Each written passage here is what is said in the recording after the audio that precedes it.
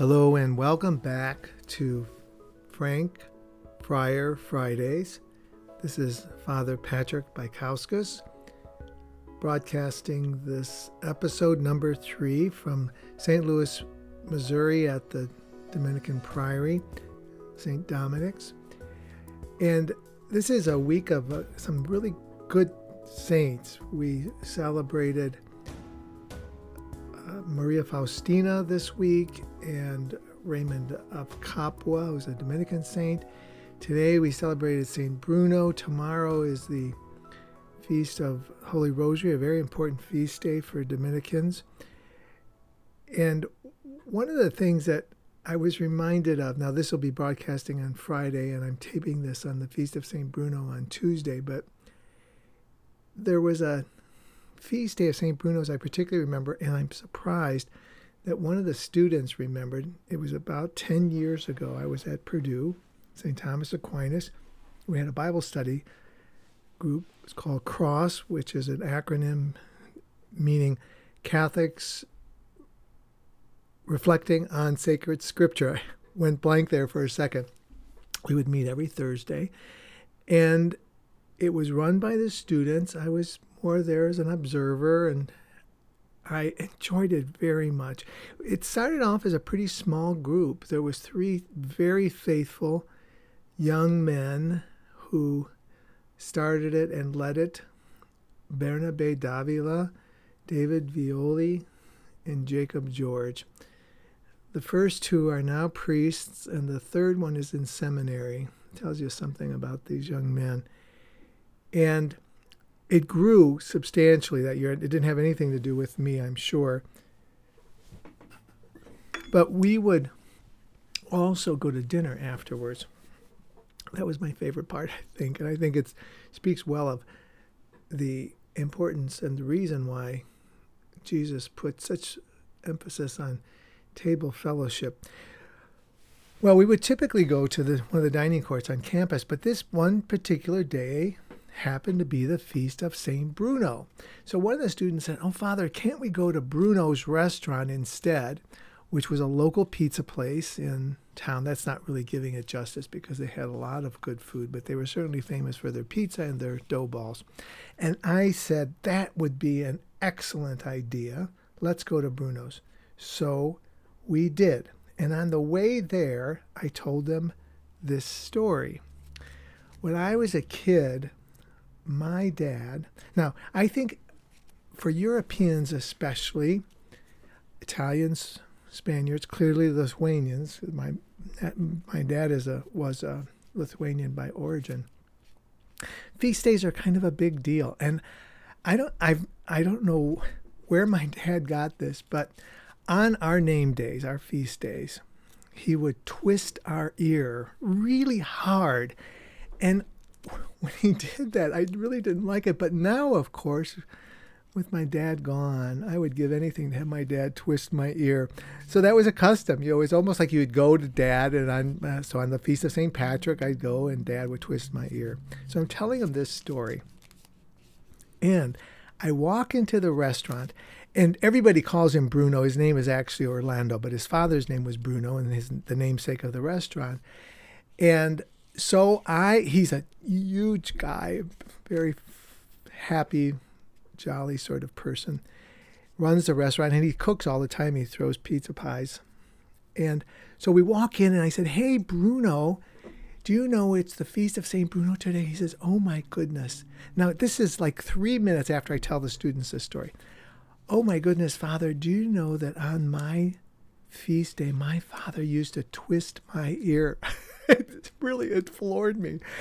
And so then he says, "Father, would you twist my ear?" And I said, "Oh my goodness, Bruno, would I?" And so that's what I did to remind him of his dad and his feast day. So, well, going back, I'd left off on finishing up at junior high school and going into high school, but something about my faith happened in that interregnum there between junior high and high school. My best friend, Tommy Tarquino, who I've mentioned in previous episodes, he and I had got it into our head that we should go to seminary. Now, back then, there were minor seminaries. I don't know that they exist at all right now, but there was a couple of them in Chicago, Quigley North and Quigley South, and there was one over on the west side in Crystal Lake. And that's where we decided we wanted to go. As an aside, it's interesting because that's the seminary where Bishop Doherty of the Diocese of Lafayette attended. I would have been 1 year behind him, I think. Anyway, we had got it in our heads that we wanted to go to seminary. How we came up with that, I don't know. I considered myself a pretty faithful young man. Clearly something was stirring in me, and I can't even recall. I didn't keep a journal back then, so I don't know exactly what all was going through me. We didn't have religious sisters. We had both Tommy and our public school kids, so we didn't have any of the friars, the Franciscan friars at the church, because we did have a school there, Mount Carmel School, but both of us went to public school. Nobody was sort of beating the drums for us to go into seminary, but that's clearly what we were thinking. And so we both went to our parents, and our mothers were the spokespersons, apparently. And they both said the same thing. Absolutely not. You're not going to seminary. My mother said, it's not for the Italian boys. It's for the Irish boys. Now, here again, we're as American as anybody else, but we sort of clung on to this ethnicity. So anyway, I didn't go, Tommy didn't go, and it was probably a good idea. There was just no way that we were ready to do that. So freshman year started. We went up to Crete Mooney High School from the junior high, and it was exciting, of course, to be in high school. Not really new people now, as often you would expect going to high school, because we had been with this group in junior high school, so pretty much the same people. But I did start to feel the initial stages of wanting to run for elected office. And so very early in our term as freshmen, well, whatever grade it was, they would be class elections. And after this crushing defeat, well, it really wasn't crushing, but Dan Taylor beat me anyway, and I think it was rather soundly determined. I decided to run for class president. I have no recollection who I ran against. I'm sure I had competition. I remember making big signs, really big signs. And so by my name being so long, they would like stretch across the whole cafeteria. And I won. I don't know what my platform was, but I worked very hard at it, the election that is. And maybe that's what carried me, that I was a hard worker. So when you're a class president, in our high school at least, the thing is that you put on events, fundraisers especially, and I'll talk a little bit more about that, but you're also responsible for doing things like building the float, the homecoming float. And this is something of which I have very fond memories. Now, some of you won't know what this reference is, but it always kind of felt like to me like Mickey Rooney and Judy Garland getting together and saying, let's put on a school musical. And we would all get together and we would come up with an idea. And I'm going to tell you about some of these ideas because I think they're still pretty darn good. And then we would have to find a barn. And it wasn't like, boy, when we were even in Lafayette, where are we going to find a barn if we wanted to have a dance? It was, whose barn will we use this year? Because there were so many barns to choose from living in a town like Crete. I think we did it in a different barn every year we made it. So we had a new teacher there at the Crete Mooney High School. His name was Roderick Grover Clark III. I was always very impressed by his name. His friends called him Scooter, and I call him Scooter now. He's still a friend after more than 50 years. And boy, he had all these great ideas for us. And so I don't remember the order, but I do remember that 3 years in a row, my freshman, sophomore, and junior year, our floats won, and they deserved it. They were always very impressive. We had one that was called Whale 'em to Defeat, and we created, of course, everything's made out of chicken wire and tissue paper, this huge whale with the opposition's legs and feet sticking out. So get the pun, whale them to defeat. And then one year it was, I think it's called let's ice them to defeat or something like that. And there was this big ice cube with a cardinal in it. That was the mascot of the other team. That doesn't really do it justice. But one of them that was really good because it was a moving float was we will be heading for victory. And it was a warrior chopping with an axe, of course, totally politically incorrect, chopping with an axe the head off of the mascot of the opposing team. But they were such fun times. We would spend days and days and days on that. We would go into the out to the farm, wherever it was, and spend all these evenings putting them together, and then, of course, having them in the float. I remember freshman year, especially, I think, for some just really fine teachers that we had. There was one in particular, Mary Ellen Walsh, who was our high school English teacher. I think we were all so very fond of her. And it was her very first year of teaching. So, she wasn't really all that much older than us. And it became startlingly real to me when I saw her at a reunion just a few years ago. She came. We usually invite our teachers. And golly, she didn't look very much older than me. And we had a wonderful visit. Everybody loved her. And there was G.E. Smith, another English teacher, Mr. Campbell, who was our ancient history teacher, who would walk around. He was very intimidating. He had 3 or 4 silver dollars. He would always be sort of clicking them in his hands, walking up behind us during our tests, making us all nervous. Mrs. Sokol was my Spanish teacher. That was my first year. I took Spanish every year. Anyway, fond memories of many of our teachers. One of the things that we did as a fundraiser, pretty extraordinary. We had this. It was the first year of the Crete Moni Fighting Warrior Dome. This was amazing. We had the largest, we weren't a very big school. We had 1,200 people, I think, in the high school total. But we had the largest high school gymnasium in the state of Illinois, and it was this dome. I mean, it was an incredible structure, and it was kind of a landmark, and we were so darn proud of that thing. And so this is 1966-67. It was my freshman year. Well, for any of you who are around, so let me back up a little bit. So one of the fundraisers that we had, I'm very proud of this, is that we were able to get the Harlem Globetrotters to come and to play at the Fighting Warrior Dome. And I don't think they're nearly as popular now as they were back then, but golly, that was a big ticket thing. So this is one of those fundraisers that we tried to do. And one of the other fundraising aspects of that was that we would have the concessions, and our class would do the concessions.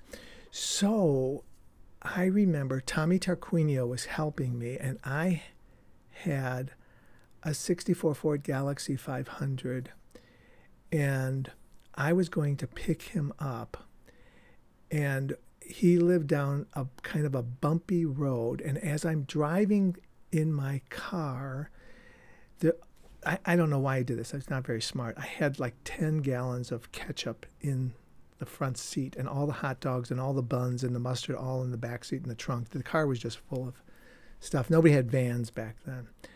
They didn't exist. And so the ketchup started to slide off of the seat, and I reached to grab it. And as I'm doing that, I pull the wheel down, and the car goes into the ditch. All this ketchup comes crashing down on me. And so some lady across the street watches all this going on, and I literally have to crawl out of the car. And when I come out, I'm covered in ketchup, and she thinks I'm bleeding to death, and she gets hysterical. And so the long and short of it is we got a tow truck very quickly. They pulled me out, and I still went and picked up Tommy, and we got to the gym and were able to sell concessions for the Globetrotter game. But one of the things that if you were around in 1967 and you were living in northern Illinois, you would remember this freak snowstorm that we had. And the snowstorm, it was so fast, and it was a real wet snow that the dome collapsed. Here's this brand new high school gymnasium, this spectacular structure as far as we're concerned. And I wasn't in it, but I had classmates that were waiting for the buses to take them home because they had canceled school early. So they tell the story, of course, in a very dramatic fashion. I'm surprised somebody didn't make a movie out of it, because they talk about hearing the creaking of the dome, which I'm sure was kind of dramatic and scary for them. But I'm not sure if it was quite as dramatic as they depicted it, because they will tell you that they were started running out of the dome, and the beams started to collapse behind them. Anyway, it was a very dramatic event for all of us. That probably was the highlight of the freshman year. That summer, I think, was my first year. Might have been my only summer. I think I was partly caddying, but also I was working at Orty's Cone Shop. I was a soda jerk. I'm sure a lot of people don't know what that means, but that's somebody who makes malteds and milkshakes and banana splits. And Orty was the father of one of my dear friends in school, Dean Ort now, and he hired Tom Fraley and I, who became a best friend. We would work in the cone shop. We were both soda jerks, and that was a great job for the summer. You can't get much better than that, aside from being a caddy at a golf course, which is something I did as well. The next year, sophomore year, did I say I was elected to? Oh, yes, I mentioned that. I was elected president. Well, sophomore year, I ran again for president, and I was elected again. And as I said, all of the fundraising that we would do was towards the junior-senior prom. All the money that we would raise as freshmen, sophomores, and juniors would be to put on the junior-senior prom. So one of the things we did that year, so we had the Globetrotters the year before. Then we had, my brother was in a rock and roll band called the Rovin Kind. At the time, they eventually changed their name. But one of the other bands we have, now this wasn't our fundraiser, it was somebody else. They had a band that none of us had heard of at the time. It was called REO Speedwagon. And REO Speedwagon came for a sock hop at my high school. That's the sort of talent that we were drawing. So I think nobody knew who the REO Speedwagon was back then. And Rovin Kind sort of had a little bit of a following because they were Southsiders. And so my brother agreed to play. I don't know if they charged us anything, but we made $5,000 on that dance, which was an astronomical amount of money. I remember that very well. It was just an astronomical amount of money back then. So it was a very successful event. I started in freshman year playing football, and one of the I think reasons that got me to stay with it is Rod Clark, this our biology teacher and football coach. He was our coach, and I don't know if he was the best of coaches, but golly, he made it fun, and I enjoyed playing football back then. And so I played both my freshman year and sophomore year and enjoyed it. The sophomore year, when in the spring, I think it was the senior girls. I don't know if it was the junior girls or the senior girls. Anyway, they would vote for 2 sophomore men to go to prom. And they were called the sophomore class reps. And Tom Fraley and I both got chosen. Now, what I didn't know, because nobody had cued me in, is that you're expected to ask one of your classmates to go, and I didn't. I asked a freshman girl. Apparently, that was very, very poor choice.